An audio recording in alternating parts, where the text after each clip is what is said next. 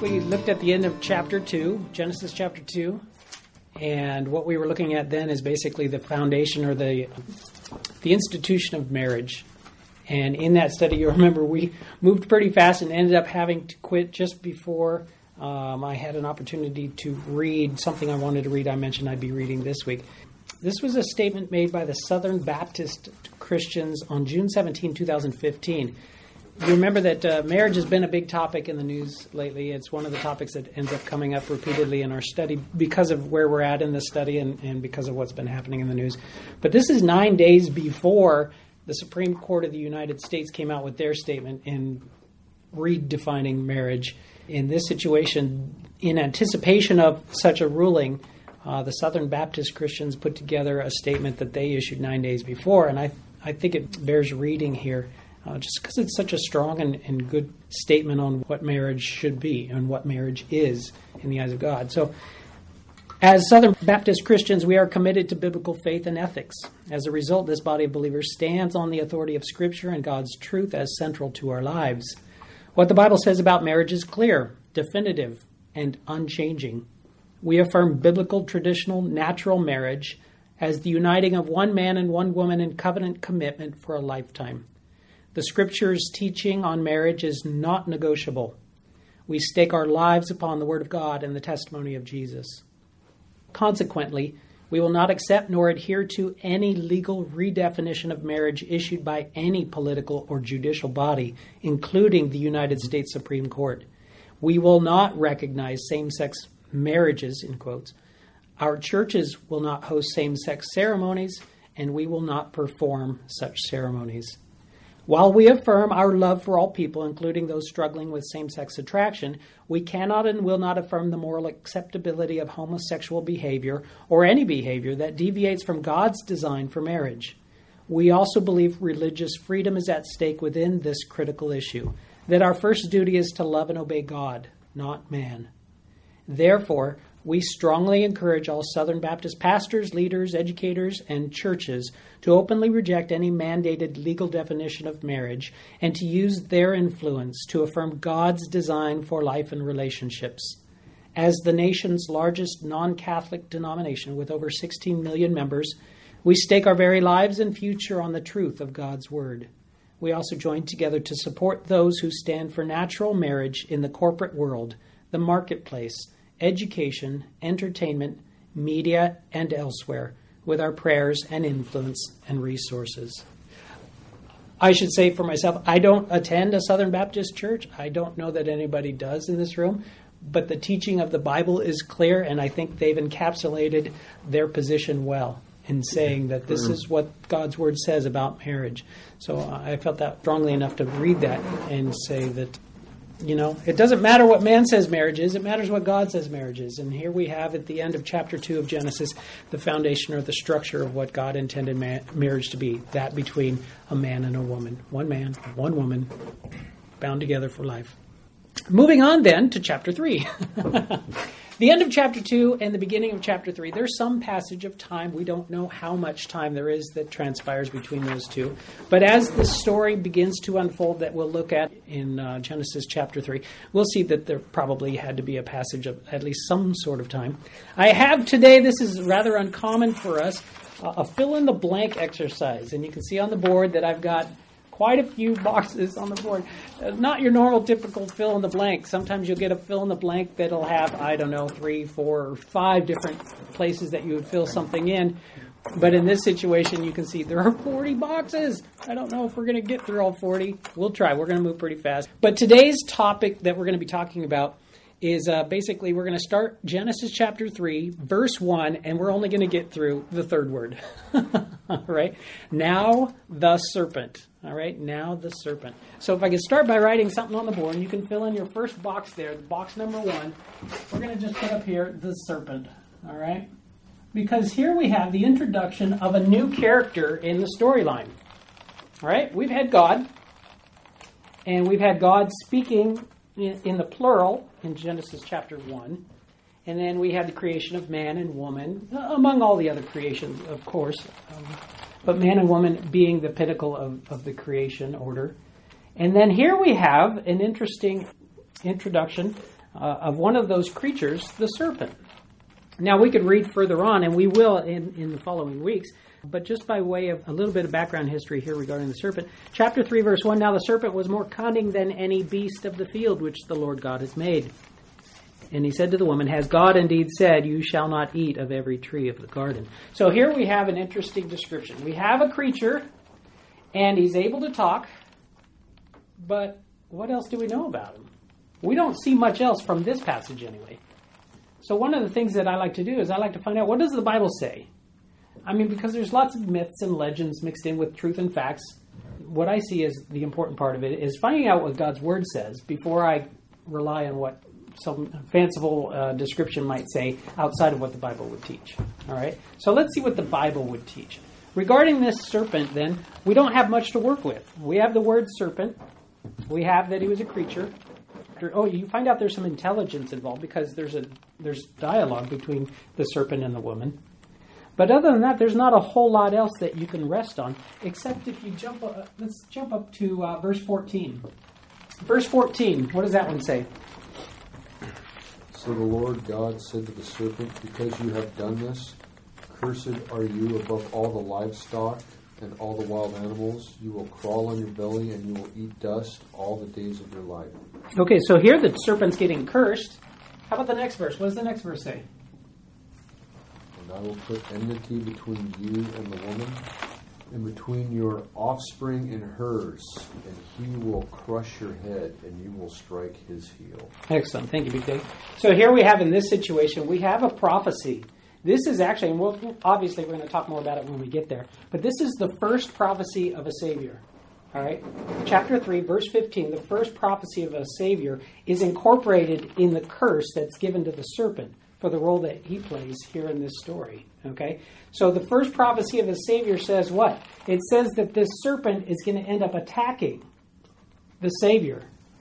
Well, we know the end game. We know the Savior ends up getting killed because of what ends up happening. So right here, I'm going to put Savior Killer. All right? So if we're already trying to figure out who the serpent is, he's going to end up being Savior Killer. That might seem like an end game, but it's not. And by the way that we read those words there where it says, he shall bruise your head and you shall bruise his heel. His attack on the Savior, even though kill sounds like bad news, ends up being a lesser wound than what the serpent himself is going to end up experiencing. All right, the next passage that we want to look at, 2 Corinthians 11:3. 2 Corinthians 11:3. This will go in box 3. Somebody mind reading that? Only I am afraid that just as the serpent beguiled Eve with his craftiness, so your thoughts may be corrupted from a sincere and pure devotion to Christ. So here we have another mention of the serpent as well. The serpent shows up here in 2 Corinthians 11:3. Paul, writing to the church in Corinth, ends up using this incident that ends up happening here in Genesis chapter 3 in making a point that he's writing to them in 2 Corinthians chapter 11. So he's writing in such a way that he's referring back to it. So we know it's the same serpent, but we don't have much else to go with from that passage alone. How about the next one? Revelation 12:9, and then the one after that is Revelation 20, verse 2. Who wants 12:9? I'll do that. Sounds good. And 20, verse 2? Let's start with Revelation 20, verse 2. He sees the dragon, that ancient serpent, who is the devil, or Satan, and bound him for 1,000 years. Oh, okay. Ancient serpent. And then how about 12:9? And the great dragon was thrown down, the ancient serpent, who is called the devil and Satan, the deceiver of the whole world. He was thrown down to the earth, and his angels were thrown down with him. Okay. So in boxes 4 and 5, we have ancient serpent. The same serpent that's mentioned in the garden. So now we're getting a little bit more of a broader perspective of who this serpent is. A little bit more on the character and nature of the serpent. But each of those passages also had other names associated with the serpent. So, Dave, what did yours have? Yours had 3. We had dragon, devil, and Satan. All right. So here's what I'm doing. I'm connecting these boxes now. All right. So one of them is dragon. That'll go in box 6. Devil, box 7. And what was the other one? Satan. Satan. Capital S? Yes. Yes, capital S. So here we have in boxes 6, 7, and 8, we have dragon, devil, and Satan, all of which come out of this Revelation chapter 20, verse 2. So now we have the serpent being called by other names. The other names being dragon, devil, and Satan. So now we've got more to work with. The serpent that's in the garden is the same serpent who shows up in 2 Corinthians 11:3. He's the ancient serpent in Revelation 12:9. He's the ancient serpent that shows up in Revelation 20, verse 2. And that passage gives us these further 3 descriptions: dragon, devil, and Satan. But there's more than that, right? I mean, let's talk about dragon for a second. Dragon, go to Revelation chapter 12, verses 4 and 17. Talking about the dragon. What does verse 4 say? His tail swept down a third of the stars of heaven and cast them to the earth. And the dragon stood before the woman who was about to give birth, so that when she bore her child, he might devour it. And then verse 17. Then the dragon became furious with the woman and went off to make war on the rest of her offspring, on those who keep the commandments of God and hold to the testimony of Jesus. And he stood on the sand of the sea. So here we find out that the dragon, who's also the serpent, who's also the devil, and also Satan, ends up being the persecutor of Jews and Christians. Persecutor of Jews and Christians. But going back to Revelation 12:9 that Steve had, Steve, would you read that one again? Because I think we're going to end up with 2 additional terms that Revelation 20 verse 2 doesn't have. And the great dragon was thrown down, the ancient serpent, who is called the devil and Satan, the deceiver of the whole world. He was thrown down to the earth, and his angels were thrown down with him. So you have thrown down in box 10. And in box 11, you have deceiver of the whole world. So I'm going to draw some more connections here. So 10 and 11 come from Revelation 12:9, in addition to dragon, devil, and Satan. So 12:9 has thrown down, deceiver of the world, dragon, devil, and Satan. All right, moving on from there. Deceiver of the whole world. That also is connected to ruler of this world. He's called the ruler of this world in John 12:31. And then over here, regarding thrown down, 2 passages that I commend to you to read later. Isaiah 14:12 through 17. And this one over here is Ezekiel 28, verses 11 through 19. And if we have time today, we might take a look at those really quickly. But I have a feeling we're going to run out of time before we get there. All right. So right now, are you following the chart? Do you have the connecting lines in? So we've got boxes 1 through 9 or 1 through 14 already filled in. That the serpent in the garden is the same one who ends up being the killer of the Savior. 2 Corinthians 11:3, he shows up again there where Paul uses it to make a point.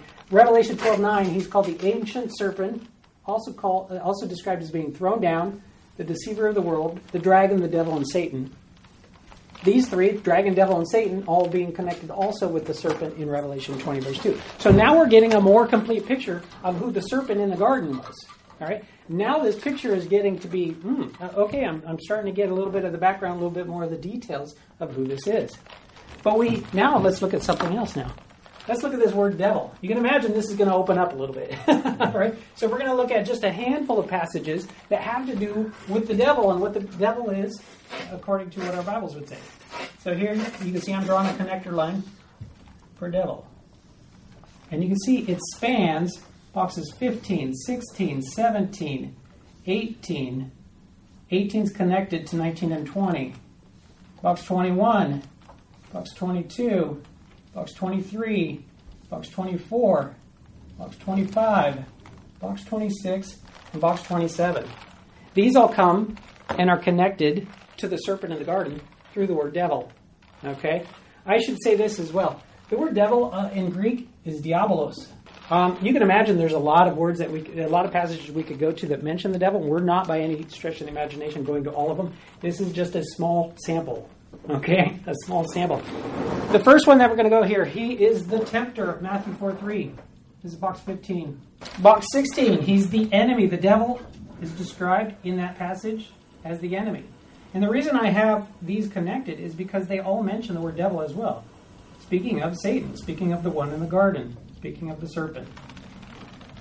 Box 17, he is the thief of good news. The devil comes and steals the good news, the gospel. And that's in Luke 8:12.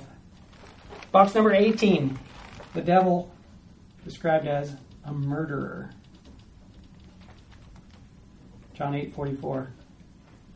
Now, as you're looking at your chart, you see that there's two smaller boxes connected under that. That's because that passage not only calls him the devil, not only calls him a murderer, but also has two other statements regarding this one. Liar and father of lies, or father of lying. Box 21 is the planter of evil thoughts. In that passage, John 13:2. Box 22, he's an oppressor. The devil oppressing them. That's Acts 10:38. Am I going too fast? Box 23, he's a spiritual terrorist. They're going, what? I don't remember that. This is the passage in Ephesians chapter 6 regarding the armor of God. Why do we need the armor? Because of the attacks of the devil. He attacks us, but he doesn't attack us when we want it to happen. He serves as sort of a terrorist. He's a spiritual terrorist. Ephesians 6:11. The next one, box 24, he's a spiritual hunter. Spiritual hunter in 2 Timothy 2:26. Box 25, he's the devouring lion. Devouring lion. All right, that comes from 1 Peter 5:8. The devil roaring, prowling about, seeking whom he may devour.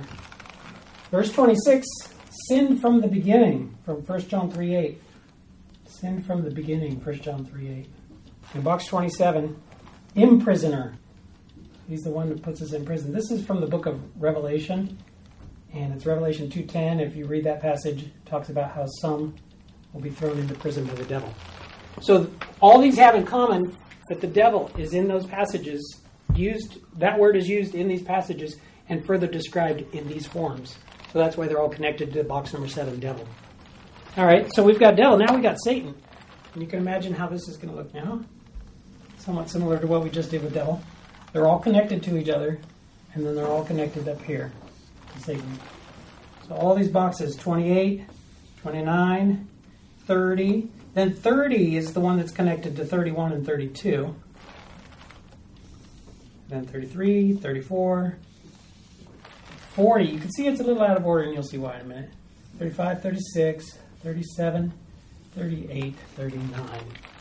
All of these passages are going to have in common that they're all connected by the word Satan. Satan's going to appear in these passages. And it is the Satan that shows up as the serpent in the garden. So all of this is to paint us a picture of who the serpent in the garden is.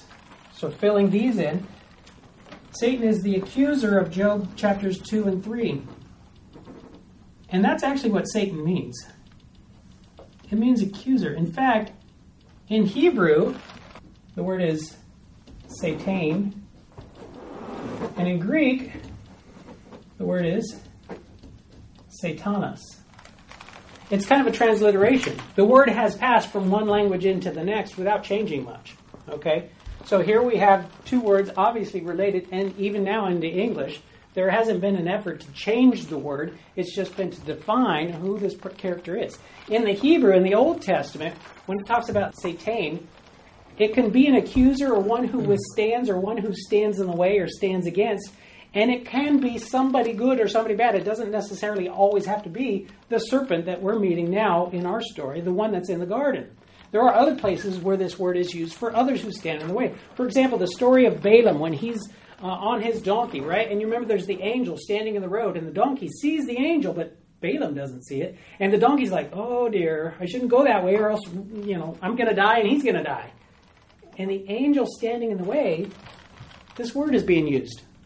It's somebody who stands against or somebody opposed. Now, by the time the New Testament comes around, Satan becomes capital S, the proper name for this person of the Old Testament who's the devil, who is the serpent in the garden.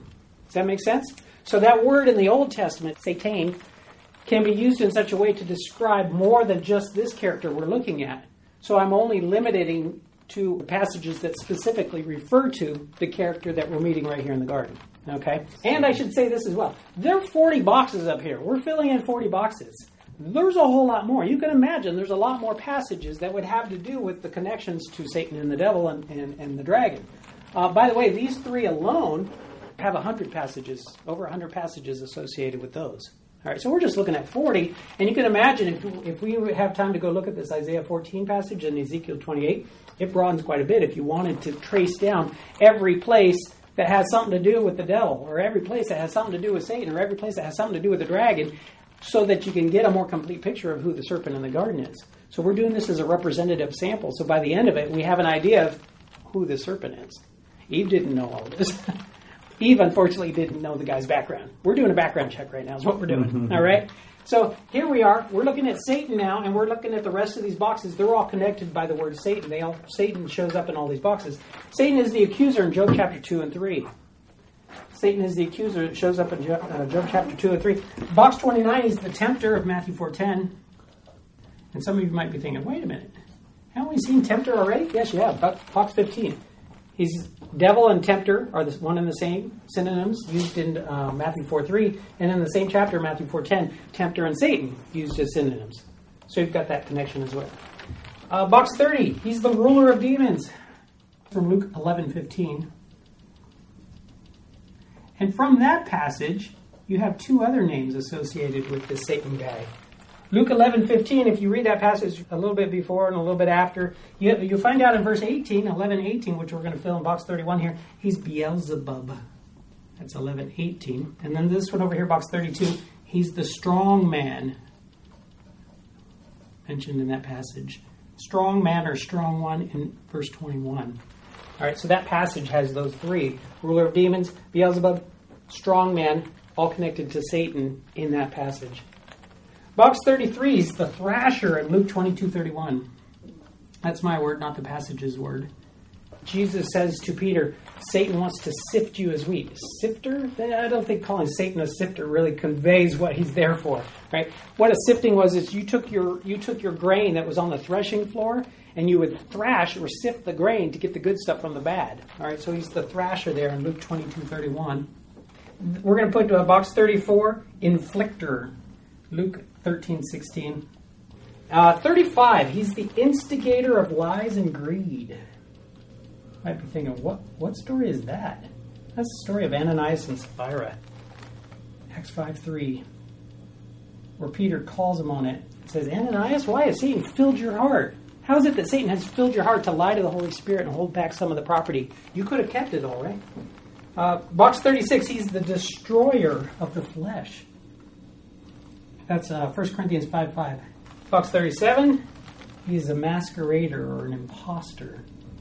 Masquerading as an angel of light. 2 Corinthians 11:14. Satan masquerades as an angel of light. Box 38, tormentor, from 2 Corinthians 12:7. Box 39, hinderer. Paul wanted to go and to take a message to a particular group of people, but Satan had hindered him. And then this one over here, box 40, he's the one that compelled Judas to betray Jesus.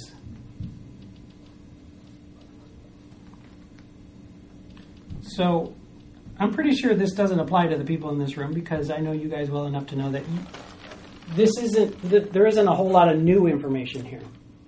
But if this was your first time reading through Genesis chapter 3 in verse 1 and you stumble upon this new character of the serpent by a search of the word serpent, it would lead you to a Bible study that would end up involving all of this. And again, this is just a small sample of the nature and the character of the serpent. Now, this is not intended to be an exhaustive study on who this character is. It's not intended to be an exhaustive study on his ultimate fate.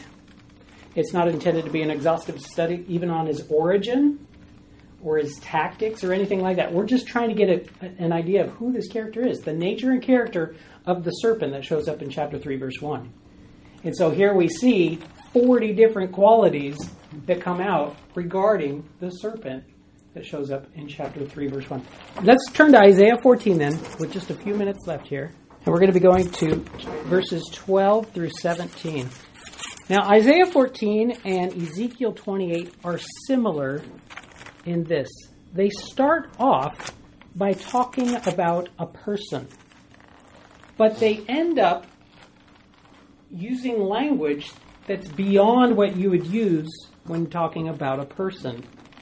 So Isaiah 14, if you were to start the chapter and you were to read through it, it's a proverb against the king of Babylon. It says that in verse 4.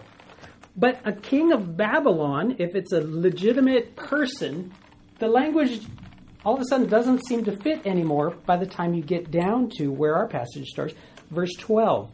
How you are fallen from heaven. Is the king of Babylon fallen from heaven? That's kind of strange. How you are fallen from heaven, O Lucifer. Or some of your versions might say Daystar. O Lucifer, son of the morning, how you are cut down to the ground, you who weaken the nations, for you have said in your heart, I will ascend into heaven. I will exalt my throne above the stars of God. I will also sit on the mount of the congregation, on the farthest sides of the north. I will ascend above the heights of the clouds. I will be like the Most High. Yet you shall be brought down to Sheol, to the lowest depths of the pit. Those who see you will gaze at you and consider you, saying, is this the man who made the earth tremble, who shook kingdoms, who made the world as a wilderness and destroyed its cities, who did not open the house of his prisoners? So, like I said, when you start the chapter, okay, it could apply to a person, but by the time you get to this part of it, you're going, no, that's not a person anymore. There's something bigger going on. And it's the same in Ezekiel 28, verses 11 through 19. We won't go there. I commend it to you for your further study. But what I wanted to do in today's study is just give us a more complete picture of who this serpent is. And even though he doesn't have much of a background that shows up in the passage we're in, we can connect the dots and find out directly, connection to connection, nature and character of who this serpent is that we find in the garden. All right, let's close in prayer.